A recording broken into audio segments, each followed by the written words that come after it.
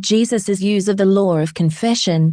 Part 3. David W. Palmer. In this series of devotional studies, we are looking at what Jesus taught us about the use of our words. He said that if we don't doubt in our hearts, but believe that what we say will happen, we will have what we say, because he begins with assuredly.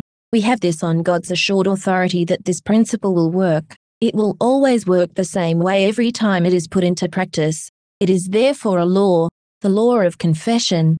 Confession means to say the same thing God says. Mark 11:23 NKJV, for assuredly, I say to you, whoever says to this mountain, be removed and be cast into the sea, and does not doubt in his heart, but believes that those things he says will be done, he will have whatever he says. In particular, we are looking at how Jesus used and applied this law himself. This way, we can be sure we know what he meant when he said it, and we can copy his use of it with the full assurance of faith. Today, we look at a funeral dirge that first turned to scornful laughter, and then overwhelming joy when the Lord practiced the principle he taught us in Mark 11:23, Matthew 9:23-26 NLT. When Jesus arrived at the official's home, he saw the noisy crowd and heard the funeral music. 24. Get out, he told them. The girl isn't dead. She's only asleep. But the crowd laughed at him. 25. After the crowd was put outside, however, Jesus went in and took the girl by the hand, and she stood up. 26. The report of this miracle swept through the entire countryside. Here, the master stood in front of a young girl's dead body and said, the girl isn't dead. The force of this confession shattered the usual grief-stricken, sombre decorum of a funeral. They laughed him to scorn. Matt 9:24 KJV. What a sight this must have been. The orderly, sensitive atmosphere of the funeral was abruptly shattered by an outburst of scornful laughter from the mourners, and right in front of the girl's parents. We must understand the immature facade-dropping and ridicule that the law of confession can elicit. Their outward show of sympathetic human compassion was instantly abandoned in the face of God's manifested presence, genuine faith in him, and the law of confession in operation. Persecution leapt from their mouths, revealing the overflow of their unregenerate hearts and inherent rebellion against God. Jesus put them outside the girl's room. This was so they could not contaminate the faith-filled atmosphere of his confession. The girl isn't dead. She's only asleep. With their out-of-control unbelief, the parents stayed. Their love for their daughter and hope in Jesus held them speechless, until Mark 5:40-43 NKJV. But when he had put them all outside, he took the father and the mother of the child, and those who were with him, and entered where the child was lying. 41. Then he took the child by the hand, and said to her, little girl, I say to you, arise. 42. Immediately the girl arose and walked, for she was 12 years of age, and they were overcome with great amazement. 43. But he commanded them strictly that no one should know it, and said that something should be given her to eat. Today, I encourage you to take Jesus seriously.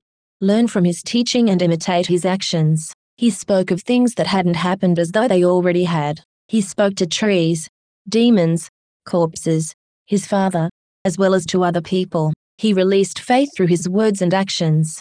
Jesus lived on the highway of holiness built by his confessions, along with the confessions, faith, and prayers of generations of believers.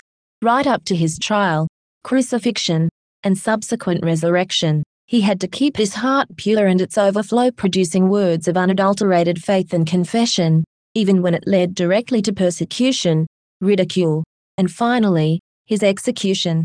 Jesus confessed what God said in the face of grief, unbelief, cultural taboos, facade-wearing pretenders, and in the cold, void, face of death itself. But because he held fast to a pure confession, he got exactly what he said. John 11:11-14 TPT. Then Jesus added, Lazarus, a friend, has just fallen asleep. It's time that I go and awaken him. 12. When they heard this, the disciples replied, Lord, if he has just fallen asleep, then he'll get better. 13.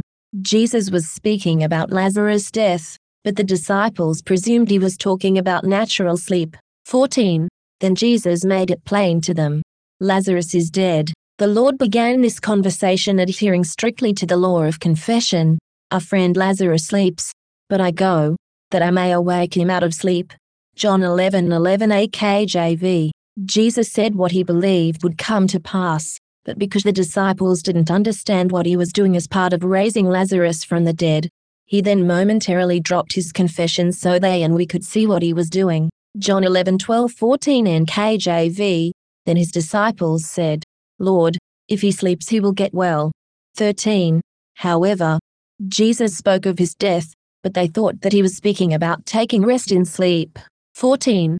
Then Jesus said to them plainly, "Lazarus is dead." Jesus' candid, open statement, "Lazarus is dead," was not what he wanted to say, but to teach the others.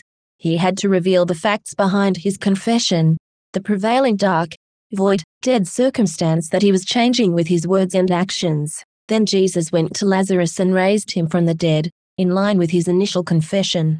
John 11:43-44 NKJV. He cried with a loud voice, "Lazarus, come forth." 44. And he who had died came out. Jesus didn't speak to Lazarus as if he was dead. He spoke an instruction that would be impossible for a dead person to obey. Jesus spoke of him as a living man who needed to be awakened from sleep. Jesus got exactly what he said. We should renew our minds so we begin to speak and live like Jesus. But don't be surprised by the reaction of some others. 2 Timothy 3:12 NKJV.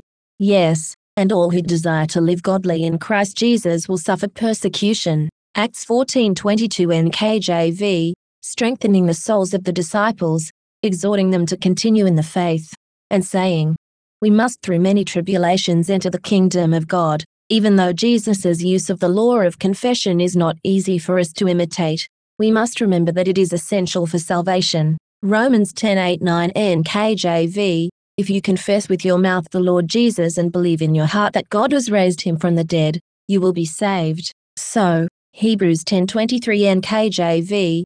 Let us hold fast the confession of our hope without wavering, for he who promised is faithful.